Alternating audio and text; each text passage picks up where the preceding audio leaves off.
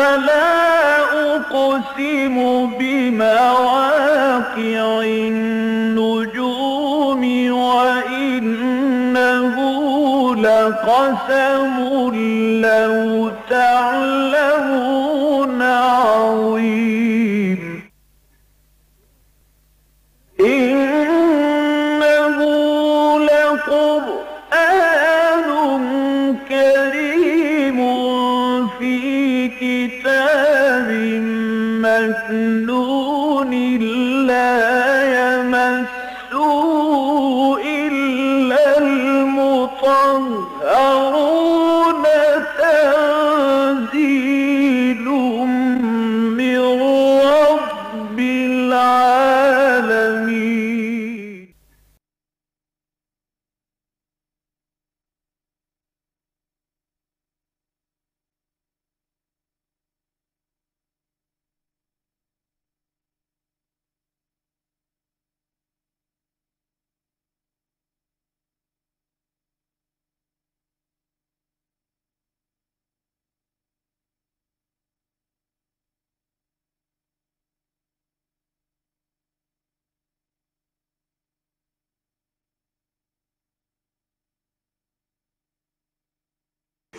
اما بعد فاعوذ باللہ من الشیطان الرجیم بسم اللہ الرحمن الرحیم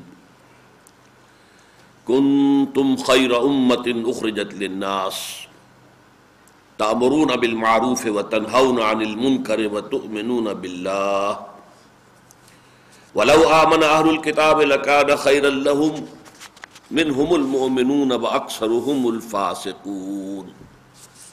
صدق اللہ العظیم.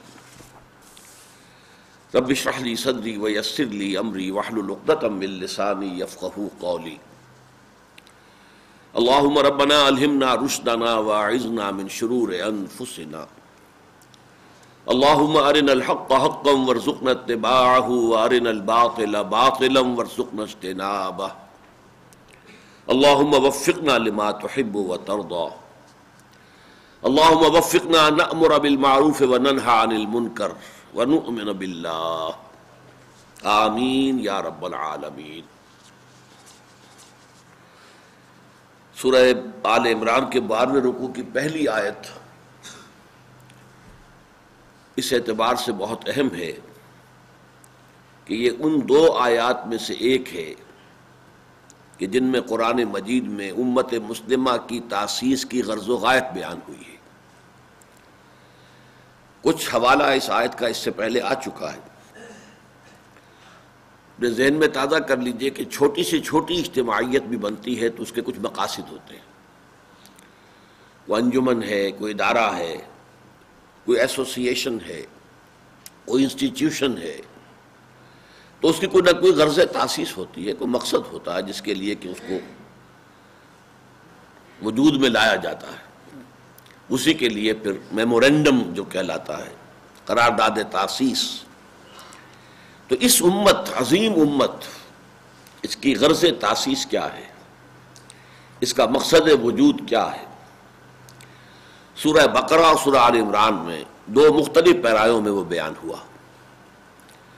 وَكَذَلِكَ جَعَلْنَاكُمْ أُمَّةً وَسَطًا لِتَكُونُوا شُهَدَاءَ عَلَى النَّاسِ وَيَكُونَ الرَّسُولُ عَلَيْكُمْ شَهِيدًا. اسی طرح ہم نے تمہیں بنا دیا ہے وہ درمیانی امت کہ تاکہ تم ہو جاؤ گواہ پوری نوع انسانی پر. یہ پر خاص طور پر زور دے کر میں کہہ رہا ہوں. اور رسول ہو جائیں گواہ تم پر. اب اس کے پس منظر میں پورا ایک فلسفہ ہے کہ مقصد رسالت کیا ہے. تمام رسول جو ہے وہ اللہ کے گواہ بن کر آئے ہیں. اس گواہی کا ایک پہلو دنیا میں ہوتا ہے اور ایک آخرت میں ہوتا ہے. دنیا میں وہ حق کی گواہی دیتے ہیں، حق کے حق میں گواہی دیتے ہیں، اپنے قول سے، اپنے عمل سے، طرز عمل سے. لیکن آخرت میں وہ گواہی دیں گے پروسیکیوشن وٹنس کی حیثیت سے، اللہ تعالیٰ کی عدالت میں سرکاری گواہ کی حیثیت سے کھڑے ہوں گے اور وہاں گواہی دیں گے کہ اللہ تیرا جو ہدایت کا پیغام آیا تھا ہم نے انہیں پہنچا دیا تھا. اب یہ ذمہ دار ہے. They are accountable, they are responsible. چونکہ یہ گواہی خلاف پڑنے والی ہے نوع انسانی کے، اس لیے اس کے لیے لفظ علی آتا ہے، شہیدن علیکم، تمہارے خلاف. اس لیے کہ عربی کا قاعدہ یہ ہر شخص کے علم میں ہے کہ کسی شے کے کسی کے حق میں ہونے کے لیے حرف لام آتا ہے اور کسی کے خلاف ہونے کے لیے اعلیٰ آتا ہے. جس کے لیے اہم ترین اور مختصر ترین جو ہے گواہی یاد رکھنا آسان ہے بہت. حدیث نبوی کے الفاظ قرآن کے بارے میں، القرآن حجت لک او علیک، یہ قرآن یا تو حجت ہے تمہارے حق میں، اس پر عمل کرو، اسے اپنا امام بناؤ، یہ تمہارے حق میں گواہی دے گا اللہ کہ اے اللہ تیرا یہ بندہ مجھے پڑھتا بھی تھا، مجھے سمجھتا تھا، مجھ پر عمل کرتا تھا، اس نے مجھے اپنا امام بنایا تھا بالفعل. وَاجْعَلْهُ لَنَا إِمَامًا وَنُورًا وَهُدًى وَرَحْمَةً. یہ صرف دعا ہی نہ ہو جو ہماری زبانوں سے نکل رہی ہو، بلکہ بالفعل ہمارے عمل کی عکاسی کر رہی ہو، تو یہ ہمارے حق میں گواہ ہوگا. بصورت دیگر یہ ہمارے خلاف گواہی دے گا، اے اللہ یہ مجھے مانتا تھا لیکن پڑھتا نہیں تھا، مانتا تھا کہ میں تیرا کلام ہوں، پڑھتا ہی نہیں تھا، توجہ ہی نہیں تھی، بے اعتنائی تھی، پڑھتا تھا تو طوطے کی طرح رٹا ہوا پڑھتا تھا، سمجھتا ہی نہیں تھا، سمجھتا تھا تو عمل نہیں کرتا تھا. یہ ساری گواہیاں خلاف جا رہی ہیں. اب گویا کہ یہاں پر استغاثہ لے کر قرآن کھڑا ہو رہا ہے اس انسان کے خلاف. اس لیے القرآن حجت لک او علیک، یا یہ قرآن حجت ہوگا تمہارے حق میں یا تمہارے خلاف. تو شہادت علی الناس، لوگوں کے خلاف گواہی، اسی لیے پر کہہ رہا ہوں میں، گواہی کسی کے حق میں ہوتی ہے کسی کے خلاف ہوتی ہے. کسی مقدمے میں آپ گئے ہیں، یا تو مدعی کی طرف سے گواہ ہے تو اس کے حق میں گواہی دے رہے ہیں، اور آپ کی گواہی جو ہے مدعا علیہ کے خلاف جا رہی ہے، یا مدعا علیہ کی طرف سے گواہی دینے کے لیے آئے تو اس کے حق میں گواہی دے رہے ہیں جو مدعی کے خلاف جا رہی ہے. تو گویا کہ کسی کے حق میں کسی کے خلاف. حق کے لیے لفظ آیا ہے کونوا قوامین للناس، کونوا قوامین للہ شہداء بالقسط، اور کونوا قوامین بالقسط شہداء للہ، اللہ کے حق میں گواہ بن کر کھڑے ہو جاؤ. دنیا میں جو گواہی تمہیں دینی وہ اللہ کے حق میں دینی ہے، اور وہ لوگوں کے خلاف ہو جائے گی قیامت کے دن کہ اللہ they can't plead ignorance، یہ اس عذر کا سہارا نہیں لے سکتے کہ ہمیں معلوم نہیں تھا کہ تو ہم سے کیا چاہتا ہے. یہ اگنورنس کی پلی جو ہے ممکن نہیں ہے لینی، اس لیے کہ ہم نے پہنچا نہیں تھی بات ان تک.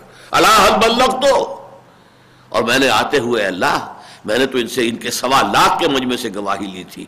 انہوں نے بیک زبان کہا تھا انا نشهد انك قد بلغت الرسالة واديت الامانة ونصحت الامة وكشفت الغمة. تو یہ گواہی جو رسول دیا کرتے تھے، اب یہ گواہی ہے اس امت کے حوالے.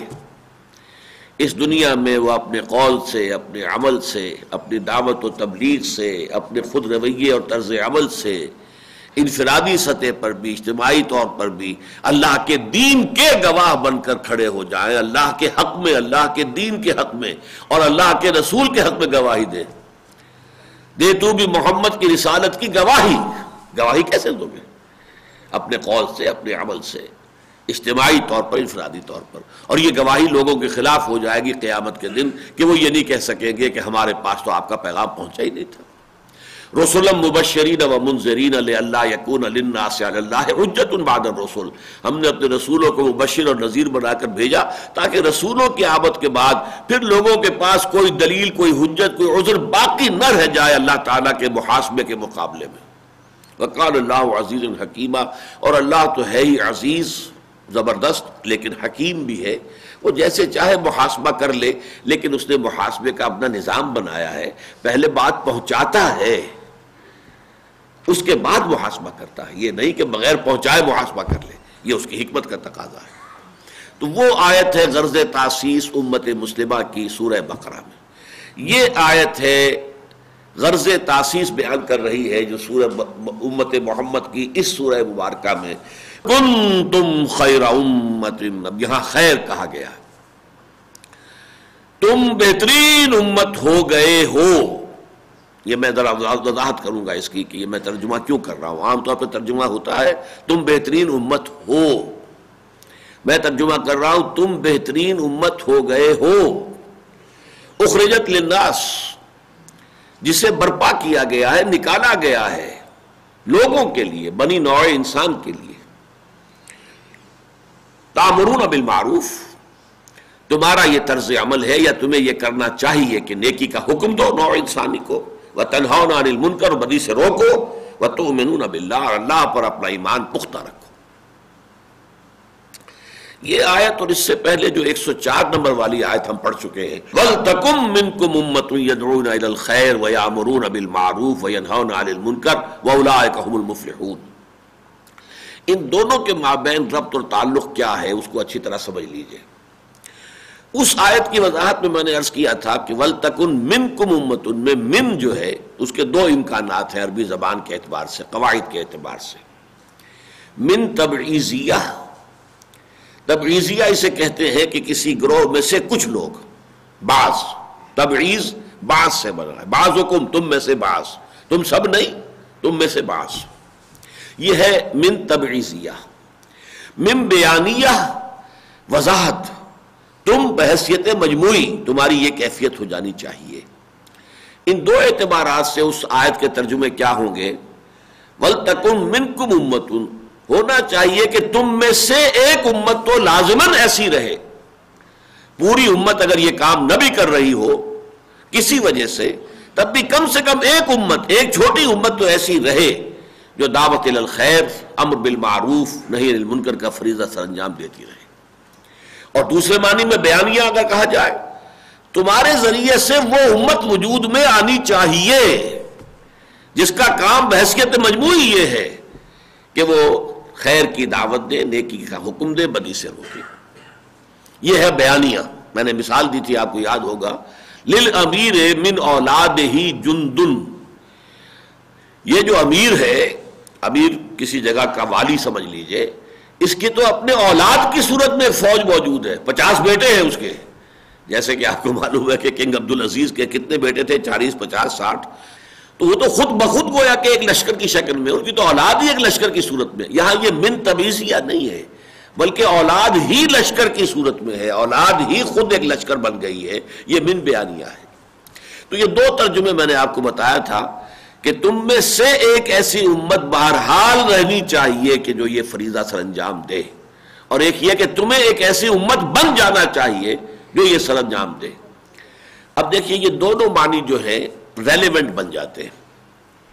اگر تو ہم نظم کلام کو نظر انداز کر دیں، جو قرآن کا یہ سیاق اور سباق ہے، جس پیٹرن میں، جس ترتیب سے یہ چیزیں آ رہی ہیں، اگر اس کو ہم نظر انداز کر دیں، یہ بات ہمارے سامنے رہے کہ قرآن مجید میں بسا اوقات ایسا ہوا ہے کہ آیات جو ہیں جو خاصے وقفے سے نازل ہوئی ہیں انہیں ساتھ ساتھ رکھ دیا گیا ہے.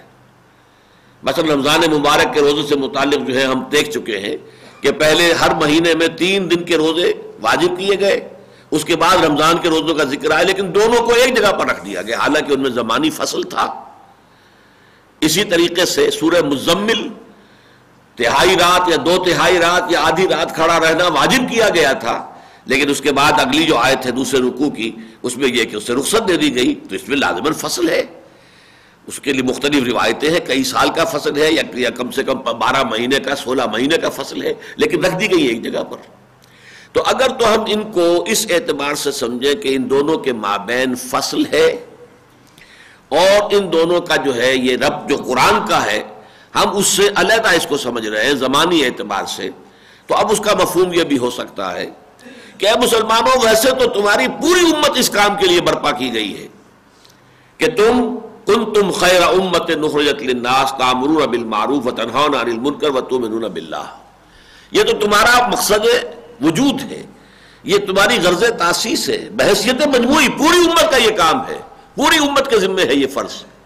لیکن بالفرض، اور بالفرض کیا، یہ تو ہونے والی ہی بات تھی، شدنی امر تھا. اگر زمانے کے گزرنے کے ساتھ امت بحیثیت مجموعی اس کام کو بھول جائے، اپنے مقصد تاسیس سے غافل ہو جائے، اس کو مستحضر نہ رہے کہ اسے کس لیے امت بنایا گیا تھا، وہ بجائے امت کے قوم کی شکل اختیار کر لیں. قوم جو ہے، قوم کا کوئی مقصد نہیں ہوتا، وہ تو ایک نسل سے متعلق لوگ ہیں، قوم ہے، ایک زبان بولنے والے لوگ ہیں، وہ قوم ہے. کوئی قدر مشترک انہیں قوم بنا دیتی ہے، ان کا کوئی مقصد نہیں ہوتا. امت وہ ہے جو ہم مقصد لوگوں کی جمعیت ہے. امت میں اور قوم میں بڑا فرق ہے. قوم نسلی ہوتی ہے، لسانی ہوتی ہے. اب یہ کہ آج کل کے زمانے میں قومیت جو ہے وہ علاقائی، ٹیریٹوریل نیشنلزم، کسی ایک ملک کی حدود میں رہنے والے ایک قوم ہے، بس ان میں قدر مشترک کیا ہے کہ وہ سب اس ملک میں رہتے ہیں. لیکن امت جو ہے بالکل مختلف ہے. تو عنقریب یہ بات ہو جانے والی تھی، شدنی تھی، اللہ کے علم میں تھا کہ یہ امت جو ہے بھول جائے گی اپنے مقصد وجود کو. اس حالت کے لیے یہ ہدایت دی گئی اس وقت بھی کم سے کم ایک چھوٹی امت تو رہنی ہی چاہیے. اگر یہ بھی نہ رہا تو اس کا تو مطلب یہ ہوگا کہ وہ امت گویا کہ عذاب الہی کی حد درجے میں مستحق ہو جائے گی. ہاں اگر ایک جماعت بھی سائزیبل جماعت اس کام کو کرتی رہے جو کہ دعوت الی الخیر اور امر بالمعروف اور نہی عن المنکر کا کام ہے تو ٹھیک ہے، کسی درجے میں وہ مقصد جو ہے وہ پورا ہوتا رہے گا. یہ ہے اس صورت میں کہ ہم ان کو اس نظم جو ہے نظم کلام کو نظر انداز کر دیں. لیکن نظم کلام کو کہ وہ آیت نمبر 104 ہے، یہ آیت نمبر 110 ہے، یہ بعد میں آ رہی ہے، وہ پہلے آ رہی ہے. اس اعتبار سے اہم تر ان کے درمیان جو ہے وہ رتبہ جو رشتہ ہے اور تعلق ہے وہ یہ ہے، وہاں بیان کیا گیا تھا مقصد، اے مسلمانوں ایسا ہونا چاہیے کہ تم ایک ایسی امت کی شکل اختیار کر لو کہ جس کا کام یہ ہو کہ وہ خیر کی دعوت دے، نیکی کا حکم دے، بدی سے روکے. اور اس آیت میں فرمایا جا رہا ہے کہ اب تم کوالیفائی کر گئے ہو، اب تمہارا واقعی مقام یہ بن گیا ہے، تم نے وہ مقصد اچیو کر لیا ہے. یہ ایک سرٹیفکیٹ ہے، ایک ٹیسٹیمونیل ہے. اس لیے میں نے ترجمہ کیا تھا تم ہو گئے ہو، تمہاری وہ حیثیت اب وجود میں آ چکی ہے، اب تم نے واقعتاً بالفعل صورت اختیار کر لی ہے. یہ کانا جو ہے، کانا ناقصہ اور کانا تامہ، جیسے وہ من تبعیضیہ اور من بیانیہ کا فرق ہے، ایسے ہی کانا جو ہے وہ تامہ بھی ہوتا ہے، ناقصہ بھی ہوتا ہے. میں ترجمہ کر رہا ہوں ہو گئے ہو، اس لیے کہ اس امت کی تاسیس جو ہوئی ہے در حقیقت وہ تحویل قبلہ کے بعد ہوئی ہے. اس سے پہلے ایک جماعت کی شکل میں تو تھے، محمد الرسول اللہ والذین معہ، بس ایک گروہ ہے. ابھی ان کی حیثیت جو ہے ایک امت کی نہیں تھی اور ان کی کورونیشن نہیں ہوئی تھی، تاج پوشی نہیں ہوئی تھی. یہ تو در حقیقت تحویل قبلہ ہے کہ جو علامت تھی اس بات کی کہ اب تم مستقل بالذات ایک امت بن گئے ہو اور اب تم اس مقام پر فائز کیے گئے ہو جس مقام پر کہ 2000 برس تک بنی اسرائیل فائز رہے تھے، اور تحویل قبلہ جو ہے اس کی علامت ہے.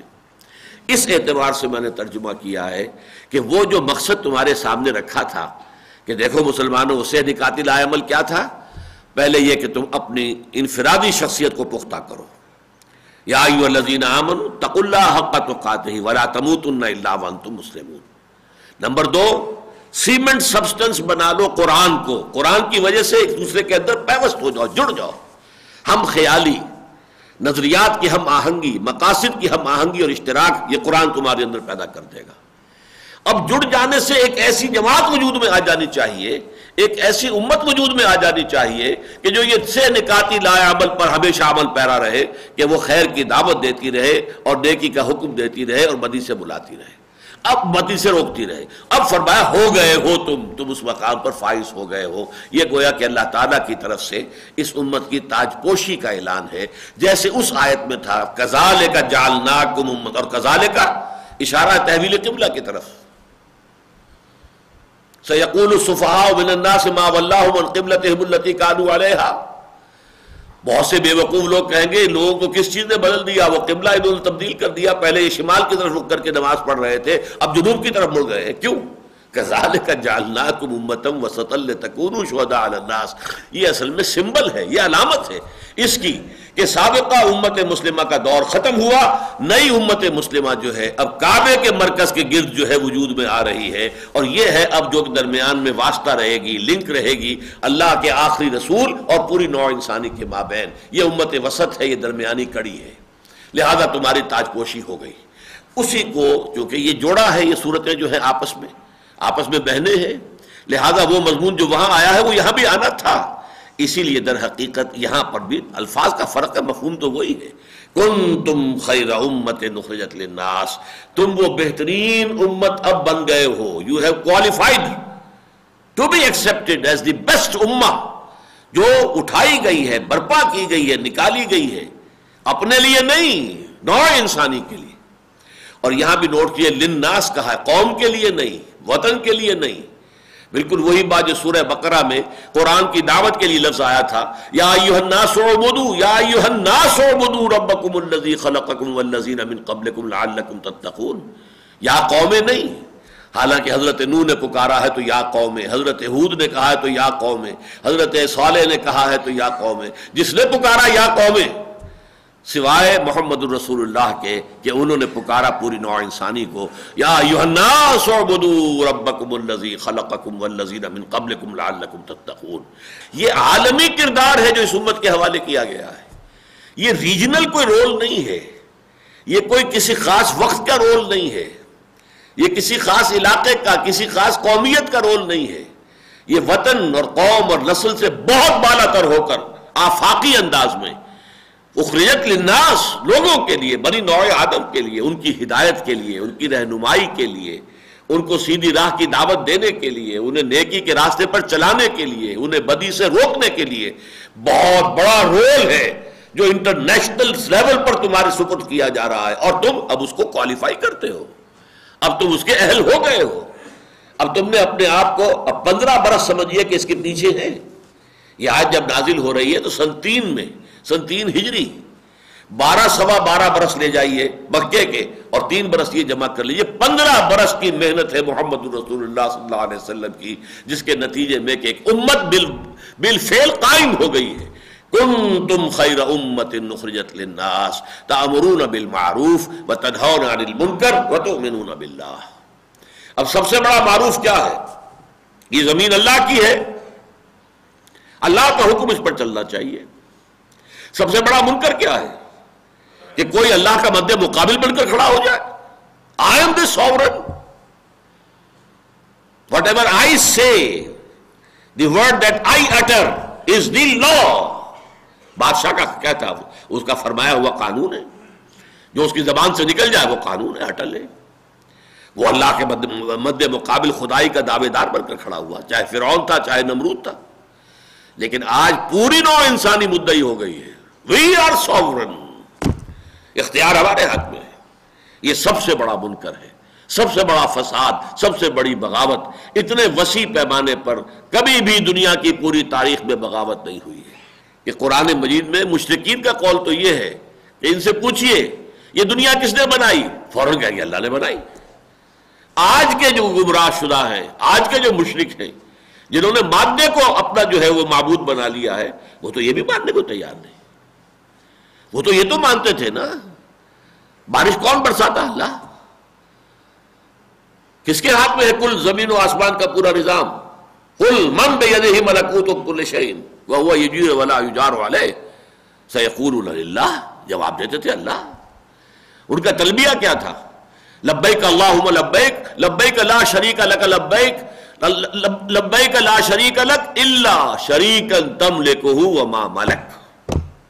اللہ میں حاضر ہوں، میں حاضر ہوں، میں حاضر ہوں، تیرا کوئی شریک نہیں سوائے اس شریک کے کہ جو کچھ اس کے پاس اختیار ہے اس کا بھی مالک تو ہی ہے اور اس شریک کا مالک بھی تو ہی ہے. یعنی ہمارے جو شریک ہے لات، عزا، منات، حبل، یہ سب بھی تیری ملکیت ہے، تیرے بندے ہیں، اور ان کے پاس جو اختیار ہے وہ بھی تیرا دیا ہوا ہے. لہذا توحید رہ گئی، کہاں شرک کہاں گیا؟ It evaporated. بس درمیان میں واسطے ہیں جو کچھ انہوں نے مان لیے. یہ اللہ کے لاڈلے ہیں، اللہ کے چہیتے ہیں، اللہ کے نائبین سلطنت ہیں. آخر ان کا بھی کچھ اختیار ہوتا ہے، کچھ اللہ نے ان کو بھی اختیارات دے رکھے ہیں. کچھ لوگ ایسے ہوتے ہیں منہ چڑھے بادشاہوں کے کہ ان کی بات کو بادشاہ ٹال نہیں سکتا. ایسے ہی یہ بھی محبوب ہے. یہ تصور تھا، خدا کا تو انکار نہیں تھا. خدائے گاں، تمام خداؤں سے بڑا خدا ایک، وہ تو ایک ہی ہوتا تھا. کیپٹل جی سے لکھا جانے والا گاڈ تو ایک ہی تھا. The omnipotent, the omniscient, the omnipresent God with capital G. He was all alone. چھوٹے جی سے لکھے جانے والے تھے gods and goddesses، دیوتا اور دیویاں، لیکن وہ چھوٹے جی سے لکھے جاتے تھے. اگر ان کے ہاں ہندوؤں میں دیوی اور دیوتا تھے، ان سب کے اوپر مہادیو تو ایک ہی تھا. مہادیو تو دو نہیں تھے، مہادیو ایک تھا. تو یہ جو تعدد تھا آلہہ کا، یہ اوپر جا کر توحید میں جا کر ضم ہو جاتا تھا، لیکن عملاً کیا ہوتا تھا، اوپر والا تو اوپر بیٹھا ہے، یہ نیچے والوں کی سیوا کرو، ان کی اگر ہوگی کوئی سیوا کرو گے تو یہ ہے کہ جو تمہیں وہاں چھڑوا لیں گے، بچا لیں گے، تمہارے جو ہے یہ ہم شفعاؤنا عند اللہ، یہ اللہ کے ہاں ہمارے سفارشی بنیں گے۔ تو ظاہر بات ہے کہ ڈپٹی کمشنر سے تو کسی بیچارے کاشتکار کو سروکار کیا پڑھنا ہے ساری عمر تو اس کا واسطہ پٹواری صاحب سے ہے۔ تو یہ پٹواری جو ہے اس کائنات کے، تو ساری جو ہے وہ سیوا ان کی ہوتی ہے۔ یہ ہوتا ہے شرک کا عملی معاملہ، ورنہ اصل میں تو وہ مانتے ہیں کہ on top there is one God, ایک خدا ہے، ایک اللہ ہے، ایک مہادیو ہے، ایک کیپٹل جی سے لکھے جانے والا گاڈ ہے، ایک خدائے گاہ ہے۔ لیکن آج کے دور میں آ کر یہ ہوا ہے کہ اس کا انکار مطلق۔ وَلْتَكُنْ كُنْتُمْ خَيْرَ أُمَّةٍ أُخْرِجَتْ لِلنَّاسِ تَأْمُرُونَ بِالْمَعْرُوفِ وَتَنْهَوْنَ عَنِ الْمُنكَرِ وَتُؤْمِنُونَ بِاللَّهِ۔ اب دیکھیے یہ جس مقام پر مسلمان فائز کر دیے گئے یا امت محمد فائز کر دی گئی، اب سب سے زیادہ بٹر کنفنٹریشن کس کی طرف سے ہوگی؟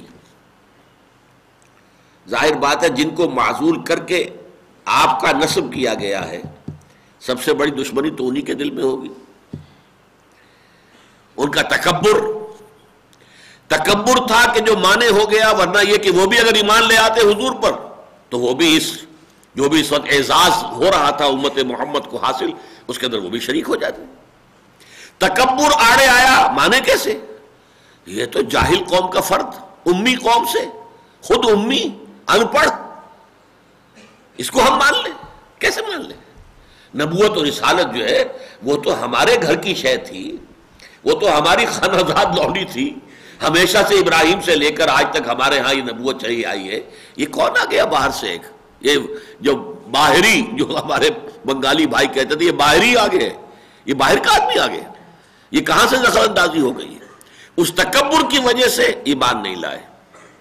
اور ظاہر بات ہے کہ اب تاریخ کا بہاؤ تو روک نہیں سکتے، فی الواقع تو اب یہ امت بن گئی، امت نے ٹیک اوور کر لیا، چارج جو ہے وہ چینج ہو چکا ہے، لہذا اب اس تکبر نے حسد کی شکل اختیار کر لی۔ یہ دو الفاظ اچھی طرح نوٹ کر لیجیے۔ یہود کے طرز عمل میں، سابقہ امت مسلمہ کے طرز عمل میں، اس نئی امت مسلمہ کے نسب ہو جانے کے بعد دو کیفیات پیدا ہوئی۔ نمبر ایک تکبر، جو آڑے آیا اس دین کو قبول کرنے میں، محمد کی رسالت کا اقرار کرنے میں صلی اللہ علیہ وسلم، اور جو محرومی ہوئی اس کی بنا پر حسد۔ یہ حسد آپ کہتے ہیں اس کے لیے لفظ آگ آتا ہے، حسد کی آگ میں جلتا ہے انسان۔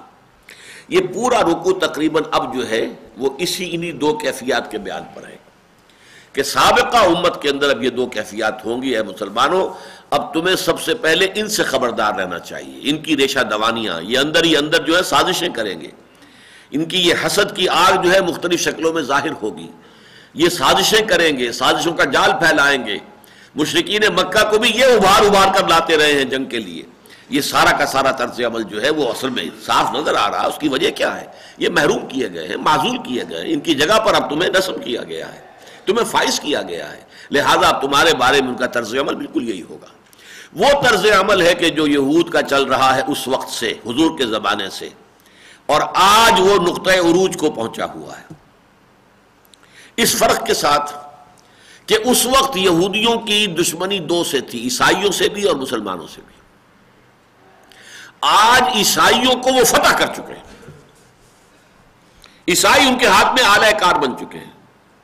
ایک چھوٹی سی اقلیت ہے کہ جو ایک بہت بڑی اکثریت، آپ کو معلوم ہے دنیا کی پاپولیشن جو اس وقت ہے اس میں سب سے بڑی تعداد کرسچنز کی ہے، 6 میں سے تقریباً 1.25 ارب 175 180 کروڑ جو ہے وہ عیسائی ہیں، مسلمان اس کے بعد نمبر 2 پر آتے ہیں۔ لیکن یہ ہے کہ عیسائیت یہ پورے کے پورے اب 13 یا 14 ملین یہودیوں کے پنجے میں ہے، فرنگ کی رگے جہاں پنجے یہود میں ہے۔ یہ ایک لمبی داستان ہے، حالانکہ قرآن کے نزول کے وقت عیسائیوں میں اور یہودیوں میں شدید دشمنی تھی، لیکن یہ جو قرآن مجید میں کہا گیا بعضهم اولیاء بعض، یہ ایک طرح کی پیشن گوئی تھی کہ جو اس دور میں آ کر پوری ہوئی۔ آج وہ آلہ کار بن چکے ہیں، چنانچہ جون کہ جو ریولیشنز ہیں، مکاشفات یوحنا آخری باب ہے جو بائبل کا، اس میں جو ایک تمثیلاتی انداز میں اس دنیا کے آخری دور کے کچھ حالات و واقعات کی پروفیسی کی گئی ہے، وہ انہوں نے دیکھا، ان کے مکاشفات تھے کہ ایک بہت بڑا بیسٹ ہے جس کے 9 جو ہے وہ سینگ ہیں بڑے بڑے، اور اس بیسٹ کے اوپر ایک ہارلوٹ، ایک آبرو باختہ عورت سوار ہے۔ یہ ہارلٹ، یہ آبرو باختہ عورت اسرائیل ہے، یہودی ہے، اور یہ بیسٹ یہ در حقیقت اب یورپین اور امریکن الائنس۔ سوار کون ہے؟ وہ ایک آبرو باختہ عورت، یہ ہارلٹ، اور وہ ہے در حقیقت کہ جو اس کو کنٹرول کر رہی ہے، اس بیسٹ کو۔ یہ سارا نیٹو در حقیقت اب اس کے مقاصد اور اس کے مصالح کو پورا کرنے کے لیے ہارنسٹ پوری طریقے سے چاق و چوبند ہو رہا ہے تاکہ اس کے مقاصد کو حاصل کیا جا سکے۔ بہرحال یہ جو رول ہے ان کا، وہ منیچر فارم میں، ابھی ابتدائی شکل میں، ایمبریونک فارم میں اس وقت مدینے میں موجود تھا۔ اس روشنی میں یہ آیات پڑھیے اب۔ وَلَوْ آمَنَ أَهْلُ الْكِتَابِ لَكَانَ خَيْرًا لَهُمْ، اگر یہ اہل کتاب بھی ایمان لے آتے تو بہت بہتر ہوتا ان کے حق میں۔ یہ بھی اس اعزاز اور اکرام کا کنتم خیر امت اخرجت للناس، ان کو بھی اس میں سے حصہ ملتا، اسی خیر امت میں شامل ہو گئے ہوتے، وہی اعزاز و اکرام ان کے حصے میں بھی آ جاتا۔ منہم المومنون، ان میں سے ہیں کچھ مومن، واکثرہم فاسقون، لیکن اکثرہم الفاسقون، ان کی اکثریت جو ہے نافرمانوں، ناہنجاروں اور خدا کے باغیوں پر مشتمل ہے۔ اور ظاہر بات ہے قاعدہ دنیا میں یہ ہے کہ حکم الاکثر حکم الکل، جو اکثریت کا معاملہ ہوتا ہے وہ کل کا سمجھا جاتا ہے، اقلیت کے حوالے سے فیصلے نہیں ہوتے، بلکہ سورہ انفال کے اندر بات واضح کی گئی ہے وَاتَّقُوا فِتْنَةً لَا تُصِيبَنَّ الَّذِينَ ظَلَمُوا مِنكُمْ خَاصَّةً، جب ظالموں کی کثرت ہو جائے اور کسی معاشرے میں برائی جو ہے غالب آ جائے، پھر جب عذاب آتا ہے تو ان میں جو اس برائی سے بچے ہوئے ہوتے ہیں وہ بھی لپیٹ میں آ جاتے ہیں، اس لیے کہ حکم الاکثر حکم الکل۔ منہم المومنون میں 3 امکانات ہیں، ان میں سے بعض وہ بھی ہیں جو ایمان لے آئے ہیں محمد الرسول اللہ صلی اللہ علیہ وسلم پر۔ عبداللہ ابن سلام یہودی عالم دین تھے بہت بڑے، ایمان لے آئے، اور بھی ہوں گے۔ یا یہ کہ ان میں سے وہ لوگ ہیں کہ جو اپنا ملت موسوی پر پوری طرح ایمان رکھتے ہیں، لیکن اکثریت وہ ہے کہ اس کے اعتبار سے بھی فاسق ہو چکی ہے، جیسے آج ہمارا مسلمانوں کا حال ہے۔ ہم میں سے کتنے فیصد ہیں جو واقعتاً جو سنت محمد صلی اللہ علیہ وسلم اور اسوہ محمد صلی اللہ علیہ وسلم پر عمل پیرا ہے؟ ویسے تو ہیں، ہم مسلمان ہیں، امتی ہیں، لیکن کتنے ہیں جو فی الواقع امتی ہوں؟ اکثر و بیشتر تو جو ہے اکثرہم لفاسقون، تو فاسق ہیں۔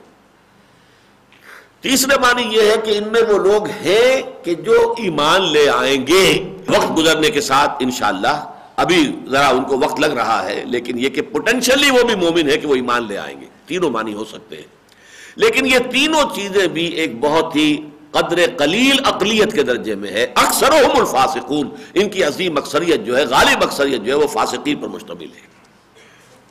لن یغرکم الا اذی، اے مسلمانوں تم گھبراؤ نہیں، یہ تمہیں کوئی ضرر نہیں پہنچا سکیں گے مگر کچھ تکالیف۔ ضرر وہ ہے جو ڈیمیج ہو جائے، تکلیف وہ ہے جو وقتی طور پر آپ کو ناگوار محسوس ہو، تو ضرر تو یہ نہیں پہنچا سکیں گے۔ ان کے اندر اتنا بلبوتا نہیں ہے، اتنا دم نہیں ہے، ان میں وہ کردار جو ہے، انسانی کردار، وہ جرت، وہ ہمت وہ نہیں ہے کہ یہ مقابلے میں آ کر خم ٹھوک کر تم سے مقابلہ کر سکے۔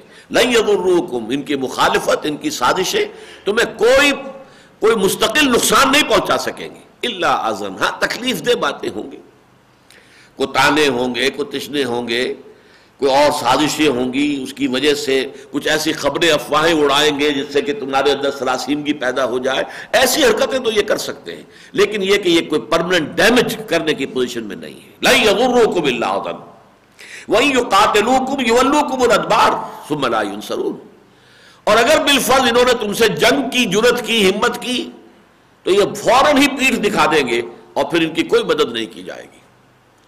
اس میں بھی پس منظر میں ہے اصل میں یہود کے قبائل جو تھے مدینے میں آباد تھے، ان کے کچھ آپس میں حلیف ہونے کا رشتہ تھا اوس اور خزرج کے ساتھ، اور خزرج کے جو حلیف تھے، اور خزرج میں سب سے بڑا منافق بیٹھا ہوا تھا عبداللہ ابن ابی، وہ انہیں شہ دیتا رہتا تھا گھبراؤ نہیں، اگر محمد نے تمہارے خلاف کوئی اقدام کیا تو ہم تمہاری مدد کریں گے، اگر محمد نے تمہیں مدینے سے نکلنے کا حکم دیا تو ہم بھی نکلیں گے تمہارے ساتھ۔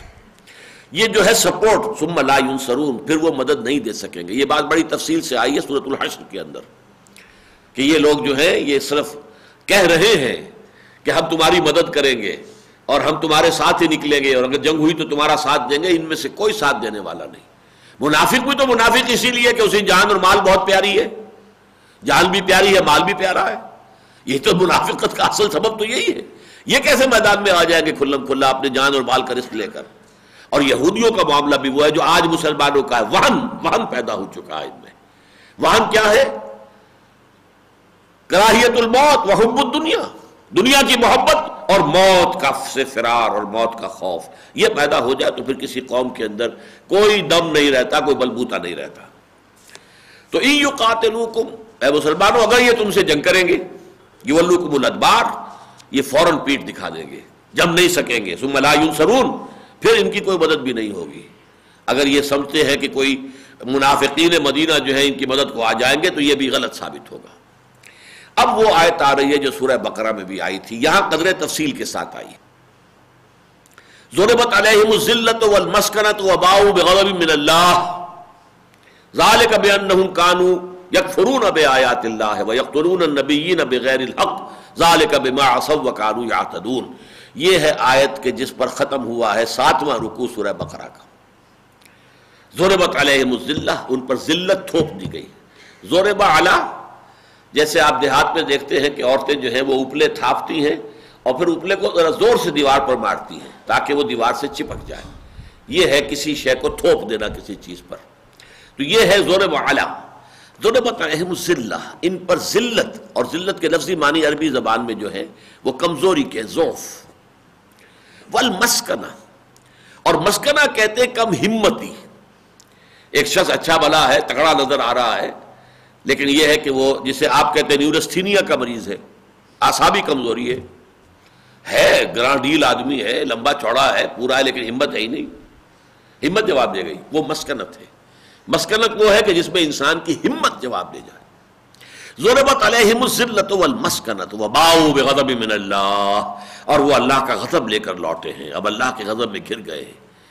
یہ آیت جو ہے یہ سورہ بقرہ میں آئی، اور چونکہ یہ بہنیں ہیں آپس میں، سورہ بقرہ سورہ آل عمران جوڑے کی شکل میں ہے، لہذا وہی آیت یہاں بھی آئی ہے۔ ضربت علیہم الذلۃ اینما ثقفوا، ان پر ذلت مسلط کر دی گئی ہے جہاں کہیں بھی یہ پائے جائیں گے۔ لیکن اس وقت کی صورتحال وہ نہیں ہے جو ان آیات میں آ رہی ہے، نوٹ کر لیجئے، a temporary change in the status, یہ عارضی ہے، وقتی ہے۔ جیسے آپ کے ہاں محاورہ ہے کہ شمع بجھنے سے پہلے بھڑکتی ہے، اسی طرح ان کے فائنل انیہیلیشن اور فائنل ایکسٹرمینیشن جو ہونے والی ہے یہود کی، اس سے پہلے ایک بھڑک ہے یہ اسرائیل کا وجود میں آ جانا اور بڑی طاقت کے ساتھ اس کا کھڑا ہو جانا، اور اس کے پاس جو ہے ایٹمک ہتھیاروں کا کے ڈھیر لگ جانے، اور اس کا وہ خود اعتمادی کہ پورے عرب قوم کو تو اس سرے سے کسی شمار قطار میں لاتے ہی نہیں، وہ تو دشمن سمجھتے بھی ہیں، اپنا تو پاکستان کو سمجھتے ہیں، عربوں سے تو ہمیں کچھ نہیں ہے، ہمیں کوئی اندیشہ ہی نہیں ہے، یہ کیا ہمارا کر سکتے، کچھ بھی نہیں کر سکتے، یہ تو بالکل بودے ہو چکے ہیں، ہمیں تو اگر اندیشہ ہے تو پاکستان سے۔ یہ سن 67 کی جنگ کے فوراً بعد بن گوریان نے تقریر کی تھی پیرس میں کہ ہمیں اصل میں سمجھ لینا چاہیے کہ ہمارا اصل مقابلہ جو ہے اور ہمیں اصل خطرہ جو ہے پاکستان سے ہے۔ پاکستان کو بنے ہوئے 20 برس ہو چکے تھے اس وقت، ابھی سن 71 کا حادثہ نہیں ہوا تھا، ابھی پاکستان یکمشت تھا، مشرقی اور مغربی پاکستان، ابھی اس کی بڑی حیثیت تھی دنیا کے اندر، ہمیں تو اصل خطرہ جو ہے پاکستان سے ہے۔ اور واقعہ یہی ہے کہ کنفرنٹیشن تو ہوگی، تو یہی ہوگی، امت مسلمہ کا سپیئر ہیڈ ہوگا پاکستان، اور عیسائی اور یہودی دنیا کا سپیئر ہیڈ ہوگا اسرائیل۔ اصل مقابلہ ان میں آنا ہے۔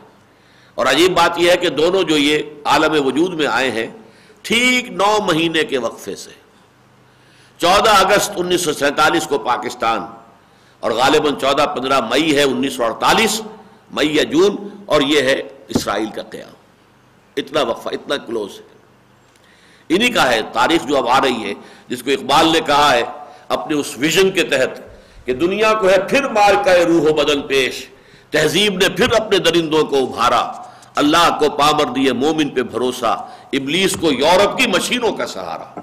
یہ کنفرنٹریشن جو ہے یہ زیادہ دور نہیں ہے. اب بہرحال پہلی بات تو یہ کہ ضربت علیہم الذلۃ اینما ثقفوا، جہاں کہیں بھی یہ پائے جائیں گے ان کے اوپر ذلت. یورپ میں کئی سو برس تک انتہائی ذلیل یہ سمجھے جاتے تھے، انتہائی ان سے نفرت ہوتی تھی، شہروں میں آباد نہیں ہو سکتے تھے، ان کے گھیٹوز علیحدہ ہوتے تھے باہر، ان کو بہت گندا سمجھا جاتا تھا. جیسے کہ یعنی ہندوستان کے معاشرے میں شدر، اس طرح کی حیثیت یہودیوں کی رہی ہے یورپ کے اندر. یہ تو پروٹیسٹنٹ مذہب ایجاد ہوا، اور اس کے نتیجے میں جیسے کہ انہوں نے شیعہ اور سنی کی تقسیم جو ایک یہودی عبداللہ ابن سبا نے شروع کروائی تھی، ایسے ہی یہ کیتھولسزم اور پروٹیسٹنٹزم کے درمیان خلیج پیدا کیے یہودیوں نے، اور پھر پروٹیسٹنٹس کو اپنا اعلی کار بنایا، اور ان کے ذریعے سے پھر اپنا سٹیٹس بھی اونچا کیا، اور اپنے لیے سود کی اجازت حاصل کی، جس سے کہ بینکنگ کے بڑے نظام قائم کر دیے، اور پورے یورپ کو اپنے قرضوں کے اندر جکڑ لیا. جس طرح آج ہم آئی ایم ایف اور ورلڈ بینک کے ہاتھوں میں غلام بنے ہوئے ہیں، کہ ہمارا چیف ایگزیکٹو کہتا ہے کہ آئی ایم ایف اور ورلڈ بینک کے جو کارندے آتے ہیں ہمیں ان کے گوڈے گٹے پکڑنے پڑتے ہیں. وہ حال تمام یورپین نیشنز کا تھا یہودی بینکرز کے سامنے. تمام ممالک جو ہیں یورپ کے وہ مقروض تھے یہودی بینکرز کے، اور ان کے گوڈے گٹے پکڑتے تھے. یہ ہاؤس آف گولڈ سمتھس اور ہاؤس آف روتھ شائلڈز کے اسی زمانے میں پروٹیسٹنٹ مذہب کی ایجاد کے بعد، جب تک کہ پوپ کا رول تھا، پوپ کی حکومت تھی، اس میں اور بہت خرابیاں تھی، وہ دوسری بات ہے، لیکن سود حرام تھا. کوئی انٹرسٹ بیسڈ ٹرانزیکشن نہیں ہو سکتا تھا یورپ میں.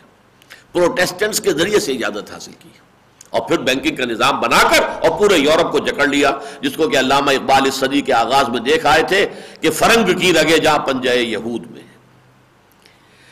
ضربت علیہم الذلۃ اینما ثقفوا الا بحبل من اللہ وحبل من الناس. اب یہاں الا کر دیا گیا، استثناء ہے.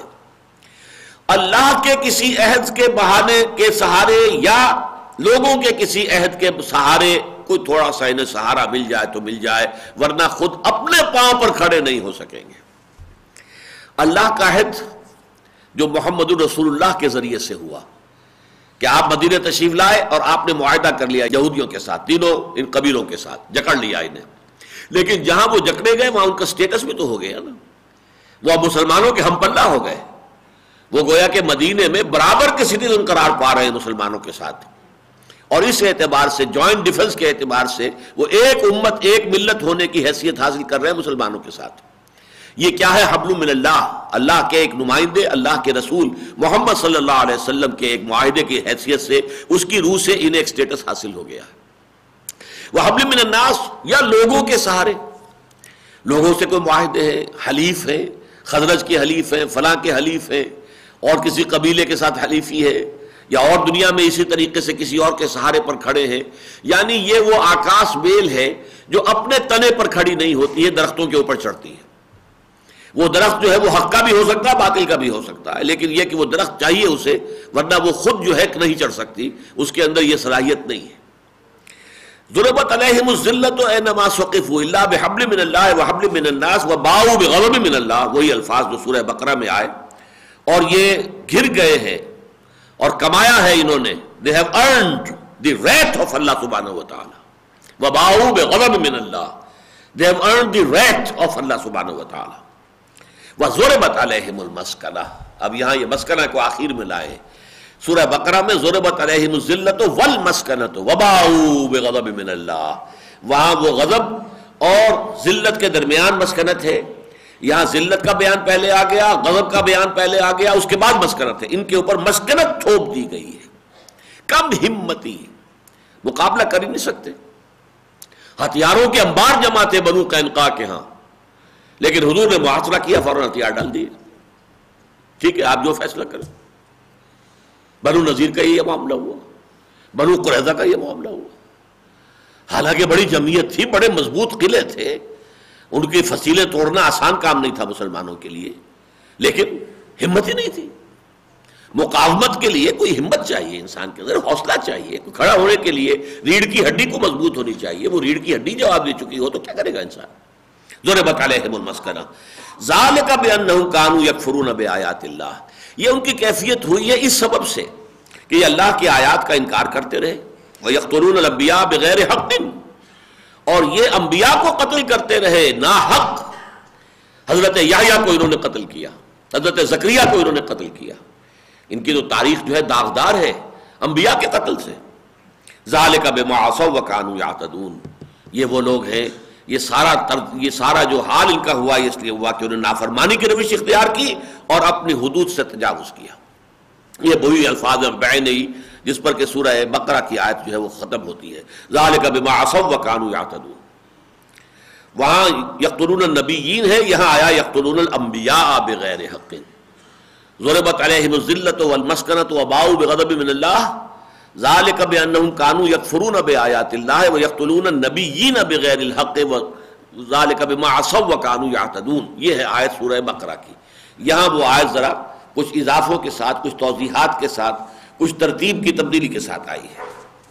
لیکن جیسا کہ اس سے پہلے بھی میں نے عرض کیا تھا، قرآن مجید کا یہ اعتراف حق ہے کہ اس گئے گزرے دور میں بھی کوئی ان کے ہاں اب بھی اچھے لوگ موجود ہیں. یہ بالکل ایسے ہی ہے جیسے کہ ابلیس کی مجلس شورا میں علامہ اقبال نے ابلیس سے کہلوایا ہے، خال اس قوم میں اب تک نظر آتے ہیں وہ، کرتے ہیں اشک سحر گاہی سے جو ظالم وضو. ہیں لوگ موجود لیکن افراد ہیں، معدود چند ہیں. بحیثیت مجموعی قوم کا کیا حال ہے؟ جانتا ہوں میں یہ امت حامل قرآن نہیں ہے، وہی سرمایہ داری بندہ مومن کا دین. جانتا ہوں میں کہ مشرق کی اندھیری رات میں بے ید بیضا ہے پیران حرم کی آستین. امت محمد کا بحیثیت مجموعی حال یہ ہو چکا ہے، نہ اس کا قرآن پر ایمان ہے، نہ قرآن سے اس کا کوئی تعلق ہے، نہ اس کے صوفیاء اور علماء جو ہیں ان کے ہاں کوئی واقعی حقیقی تقویٰ اور حقیقی زہد ہے. بے ید بیضا ہاتھ، اب وہ سفید ہاتھ جو نکلتا تھا حضرت موسیٰ علیہ السلام کی آستین سے، وہ ہاتھ کہیں موجود نہیں. آستینیں تو موجود ہیں، بڑی بڑی آستینیں ہیں، بڑی بڑی قبائیں ہیں، سب کچھ ہے. بے ید بیضا ہے پیران حرم کی آستین. تو یہ ہے ان کا مجموعی حال. اگرچہ خال اس قوم میں اب تک نظر آتے ہیں وہ ہے. اگر کوئی خطر مجھ کو تو اس امت سے ہے جس کی خاکستر میں ہے اب تک شرار آرزو. خال اس قوم میں اب تک نظر آتے ہیں وہ، کرتے ہیں اشک سحرگاہی سے جو ظالم وضو. یہی بات قرآن یہاں کہہ رہا ہے. لیسو سوا، یہ سب کے سب ایک جیسے نہیں ہے، برابر نہیں ہے. من اہل الکتاب امت قائمۃ، اہل کتاب میں ایسے لوگ بھی ہیں جو قیام کرتے ہیں، سیدھی راہ پر قائم ہے. یتلون آیات اللہ آناء اللیل، اللہ کی آیات کی تلاوت کرتے ہیں راتوں کے اوقات میں بھی. وہم یسجدون، اور سجدہ کرتے ہیں، نماز پڑھتے ہیں. یؤمنون باللہ والیوم الآخر، اور وہ اللہ پر بھی ایمان رکھتے ہیں، یوم آخر پر بھی. ویامرون بالمعروف وینہون عن المنکر، اور بھلائی کا حکم دیتے ہیں، بدی سے روکتے ہیں. ویسارعون فی الخیرات، اور نیکیوں میں ایک دوسرے سے سبقت لے جانے کی کوشش کرتے ہیں. واولئک من الصالحین، اور یہ لوگ یقیناً صالحین میں سے ہیں.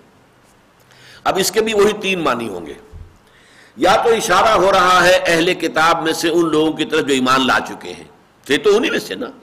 عبداللہ ابن سلام کن میں سے تھے؟ یہود میں سے تھے. جو بھی ایمان لے آئے تھے یا تو ان کا نقشہ کھینچا جا رہا ہے، یا یہ ہے کہ ان میں اپنی امت کے اعتبار سے، دین موسوی کے اعتبار سے یہ تمام اوصاف ابھی برقرار ہیں. یہ گویا کہ ایک ہوپ ہے کہ یہ لوگ آج نہیں تو کل ایمان لے آئیں گے. اور یا یہ کہ ان کے بارے میں تیسرے معنی یہ ہے کہ یہ پوٹینشیل مومن ہے کہ جو ایمان لے آئیں گے آج نہیں تو کل. وما يفعلوا من خیر فلن يكفروه، اور جو بھی کوئی خیر کا عمل یہ کریں گے تو اس کی ناقدری نہیں کی جائے گی. اگر ایک شخص حضرت موسیٰ کے دین پر خلوص کے ساتھ قائم ہے تو اللہ تعالیٰ اس کی ناقدری نہیں کرے گا، اسے لازماً توفیق دے دے گا کہ وہ محمد پر ایمان لے آئے صلی اللہ علیہ وسلم.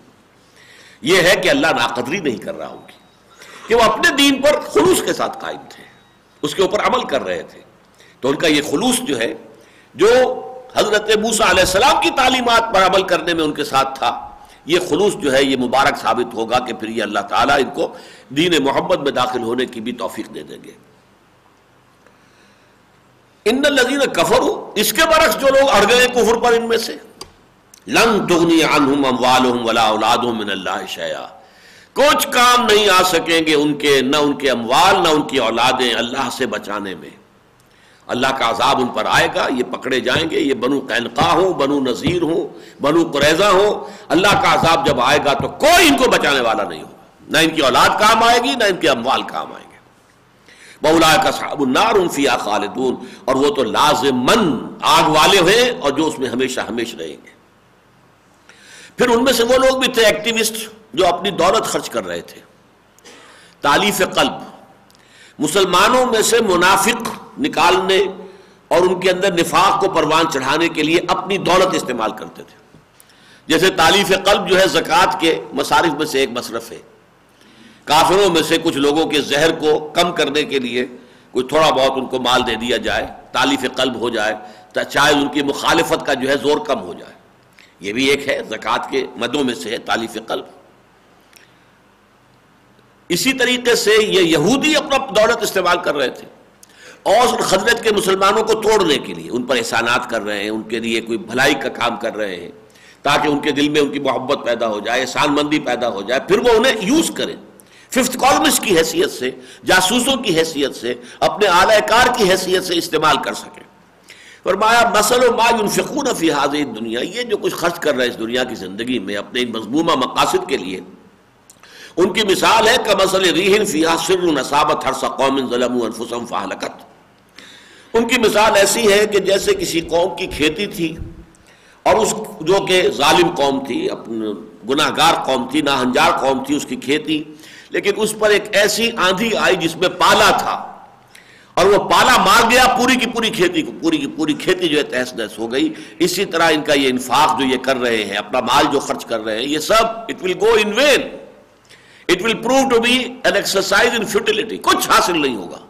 بالآخر اللہ کا دین غالب آئے گا، محمد کامیاب ہوں گے صلی اللہ علیہ وسلم، اللہ کا دین جو ہے اس کے جھنڈے گڑ جائیں گے، اور جزیرہ نماء عرب پر خود محمد صلی اللہ علیہ وسلم کے دست مبارک سے جاء الحق وزهق الباطل ان الباطل كان زهوقا کی کیفیت جو ہے وہ ظہور میں آ جائے گی۔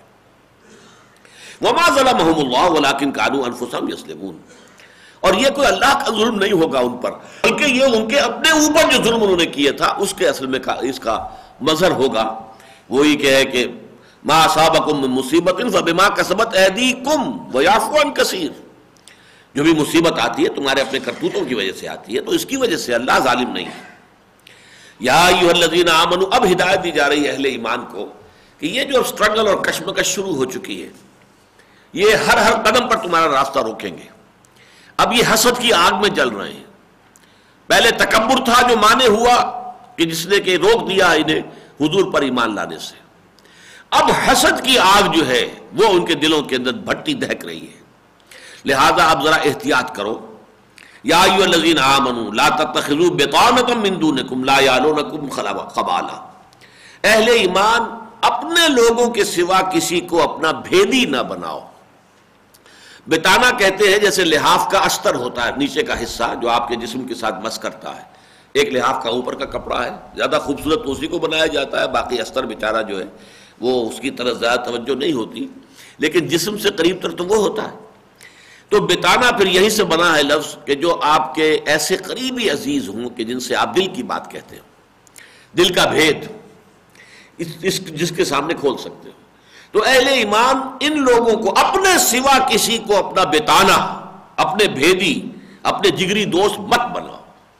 تمہارا یہ ان کے ساتھ ربط و تعلق، تمہاری دوستیاں، تم ان کے خلوص اور اخلاص اور بظاہر جو یہ تمہارے ساتھ کرتے ہیں، مدارات کرتے ہیں تمہاری اور چاپلوسی کرتے ہیں، اس کی وجہ سے تمہارے رویے میں کوئی نرمی پیدا نہ ہو جائے، تم اپنے راز کی باتیں ان کے سامنے نہ اگل دیا کرو۔ لا تتخذوا بطانۃ من دونکم لا یعلونکم خبالا، وہ کبھی نہیں کرتے تمہارے معاملے میں کسی بھی برائی اور کسی بھی خرابی میں، جو بھی بس پڑے ان کا برائی کے لیے وہ کرنے کے لیے تیار رہتے ہیں۔ ودوا ما عنتم، ان کے اندر جو تمہیں کوئی تکلیف پہنچتی ہے اس سے وہ راضی ہوتے ہیں، پسند کرتے ہیں اس کو جو تمہیں تکلیف پہنچائے۔ قد بدت البغضاء من افواہہم، یہ تو ان کے منہوں سے ان کا بغض جو ہے، اندر جو آگ لگی ہوئی ہے بغض کی، عداوت کی اور حسد کی، وہ ان کے منہوں سے ظاہر ہے۔ ان کی زبان سے ایسے زہر میں بجھے ہوئے الفاظ نکلتے ہیں. تم اذان دیتے ہو تو وہ مذاق اڑاتے ہیں، تم کچھ اور کہتے ہو سمعنا واطعنا، وہ کہتے سمعنا واخفینا. تم کہتے ہو کہ انظرنا یا راعنا تو یہ کہتے راعینا. یہ سارا جو ہے ان کے اندر کا جو خبث ہے اور جو بغض ہے ان کے اندر، وہ ان کا ظاہر ہے ان کے زبانوں سے، ان کے منہوں سے. قد بدت البغضاء من افواہہم وما تخفی صدورہم اکبر. اور جو ان کے سینوں کے اندر چھپا ہوا ہے، جو بغض ہے، جو دشمنی ہے، وہ اس سے کہیں بڑھ کر ہے جو ان کے منہوں سے ظاہر ہو رہی ہے. یہ تو ٹپ آف دی آئس برگ سمجھو کہ آئس برگ کا صرف اوپر کا جو ہے وہ ٹاپ تمہیں نظر آ رہی ہے، نیچے کیا کچھ ہے جن کے سینوں میں جو آگ لگی ہوئی ہے، حسد کی آگ بھٹی کی شکل میں ہے. قد بینا لکم الآیات ان کنتم تعقلون. ہم نے تو تمہارے لیے اپنی آیات کو، اپنی ہدایات کو، اپنی رہنمائی کو واضح کر دیا ہے تاکہ تم عقل سے کام لو. ہاں انتم اولئک تحبونہم، دیکھو یہ تم ہو جو ان سے محبت کرتے ہو. کیونکہ پرانے روابط تھے اوس اور خزرج کے اور ان تین قبیلوں کے آپس میں روابط تھے، دوستیاں تھیں، اور مسلمان تو اپنے اسی خلوص اور اخلاص کے ساتھ گویا کہ ان کے ساتھ معاملہ کر رہے ہیں. ہاں انتم اولئک تحبونہم، یہ تم ہو کہ جو ان سے محبت کرتے ہو. ولا یحبونکم، وہ تم سے محبت نہیں کرتے. وتؤمنون بالکتاب کلہ، تم تو پوری کی پوری کتاب پر ایمان رکھتے ہو. یہ پوری کتاب سے مراد کیا ہے؟ تورات، انجیل، زبور، یہ سب ایڈیشنز ہیں نا اس کتاب کے، جو اب قرآن کی شکل میں آخری مہیمن بن کر اور جامع کتاب بن کر نازل ہوئی ہے. تو تم صرف قرآن کو تو نہیں مانتے، تم تورات کو بھی مانتے ہو، تم انجیل کو مانتے ہو، تم زبور کو مانتے ہو، تم صحف ابراہیمی کو مانتے ہو. تؤمنون بالکتاب کلہ، تم تو مانتے ہو پوری کی پوری کتاب کو. وَإِذَا لَقُوكُمْ قَالُوا آمَنَّا، اور ان کا حال یہ ہے کہ جب تم سے ملاقات کرتے تو کہتے ہیں ہم بھی مومن ہیں. بھائی ہم ابراہیم کو نہیں مانتے کیا ہم موسیٰ کو نہیں مانتے؟ کیا تم نہیں مانتے موسیٰ کو؟ یہ ہم مانتے، ہم بھی مانتے. ہم بھی مومن ہوئے کہ نہیں ہوئے؟ تم بھی مانتے ہو نا تورات کو، اللہ کی کتاب تھی، ہم تورات کو ماننے والے تو ہم بھی مومن ہیں. وَإِذَا خَلَوْا، اور جب وہ علیحدہ ہوتے ہیں، خلوت میں ہوتے ہیں، عَضُّوا عَلَيْكُمُ الْأَنَامِنَ مِنَ الْغَيْظِ، تو پھر اپنے غصے کی آگ کی وجہ سے اپنی انگلیاں چبانے لگتے ہیں کہ ہمارے کیے کچھ نہیں ہو رہا. یہ روشنی جو ہے محمد کی لائی ہوئی، یہ نور ایمان اور نور اسلام، یہ تو پھیل رہا ہے، یہ تو قدم جما رہا ہے، یہ تو بہت مضبوط ایک درخت ہو گیا. كَزَرْعٍ أَخْرَجَ شَطْأَهُ فَآزَرَهُ فَاسْتَغْلَظَ فَاسْتَوَىٰ عَلَىٰ سُوقِهِ. اب آپ اندازہ کیجئے ان کے حسد کے اندر اضافہ ہوتا چلا جا رہا ہے، جبکہ وہ دیکھ رہے ہیں ہماری ساری سازشیں ناکام ہو رہی ہیں، ہماری ساری ریشہ دوانیاں ناکام ہو رہی ہیں. ہم نے نفاق کا پودا پروان چڑھانے کے لیے اتنا کچھ خرچ کیا ہے لیکن اس سے بھی کچھ حاصل نہیں ہو رہا ہے، اور یہ دعوت تو پھیل رہی ہے، اور یہ پودا جو ہے مضبوط سے مضبوط تر اور توانا سے توانا تر ہوتا چلا جا رہا ہے. تو پھر یہ کہ اپنی انگلیاں چبانا غصے میں، جھنجھلاہٹ کے اندر، یہ ان کا طرز عمل ہے. قُلْ مُوتُوا بِغَيْظِكُمْ، کہہ دو کہ مرو، ہلاک ہو جاؤ اپنے اسی غیظ میں، اسی اپنے غیظ کی آگ میں بسم ہو جاؤ، اسی اپنی حسد کی آگ میں جل مرو.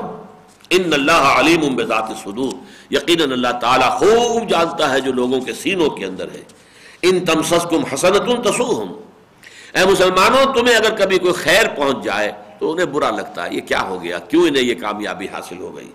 وَإِن تُصِبْكُمْ سَيِّئَةٌ يَفْرَحُوا بِهَا، اور اگر کہیں کوئی تکلیف آ جائے، غزوہ احد میں تمہیں تکلیف آ گئی، انہوں نے جو ہے شادیانے جو ہے بجائے، اپنے خوشیاں منائی، جشن منایا. بدر میں تمہیں فتح حاصل ہو گئی تھی تو یہ بجھ کر رہ گئے تھے، ان کے دلوں پہ اور ان کے جذبات پر اوس پڑ گئی تھی. ان تمسسکم حسنۃ تسؤہم وان تصبکم سیئۃ یفرحوا بها وان یتصبروا وتتقوا، لیکن اے مسلمانوں اگر تم صبر کی روش اختیار کیے رکھو گے، وتتقوا، اور تقوی کی روش پر کاربند رہو گے، لا یضرکم کیدہم شیئا، ان کی یہ ساری چال بازیاں، ان کی یہ ساری اسکیمیں، ان کی یہ ساری منصوبہ بندیاں، ان کی یہ تمام سازشی ریشہ دوانیاں، یہ تمہیں کوئی ضرر نہیں پہنچا سکیں گی. ان اللہ بما یعملون محیط، یقیناً جو کچھ یہ کر رہے ہیں، جو کچھ ان کی تگ و دو ہے، جو کچھ ان کی بھاگ دوڑ ہے، اللہ اس کا گھیرا کیے ہوئے ہے، گھیراؤ میں ہے. یہ ایک خاص حد تک اللہ نے انہیں اجازت دے رکھی ہے، تمہیں تکلیف دے لے، تمہیں کوف پہنچا دے، تاکہ تمہاری آزمائش ہو جائے کہ تمہارے اندر کس قدر صبر ہے، ثبات ہے، استقامت ہے، مقاومت ہے. بس یہ اللہ کی اجازت سے، باقی یہ تمہیں کوئی ڈیمیج نہیں کر سکیں گے. بارک اللہ لی ولکم فی القرآن العظیم ونفعنی وإیاکم بالآیات والذکر الحکیم.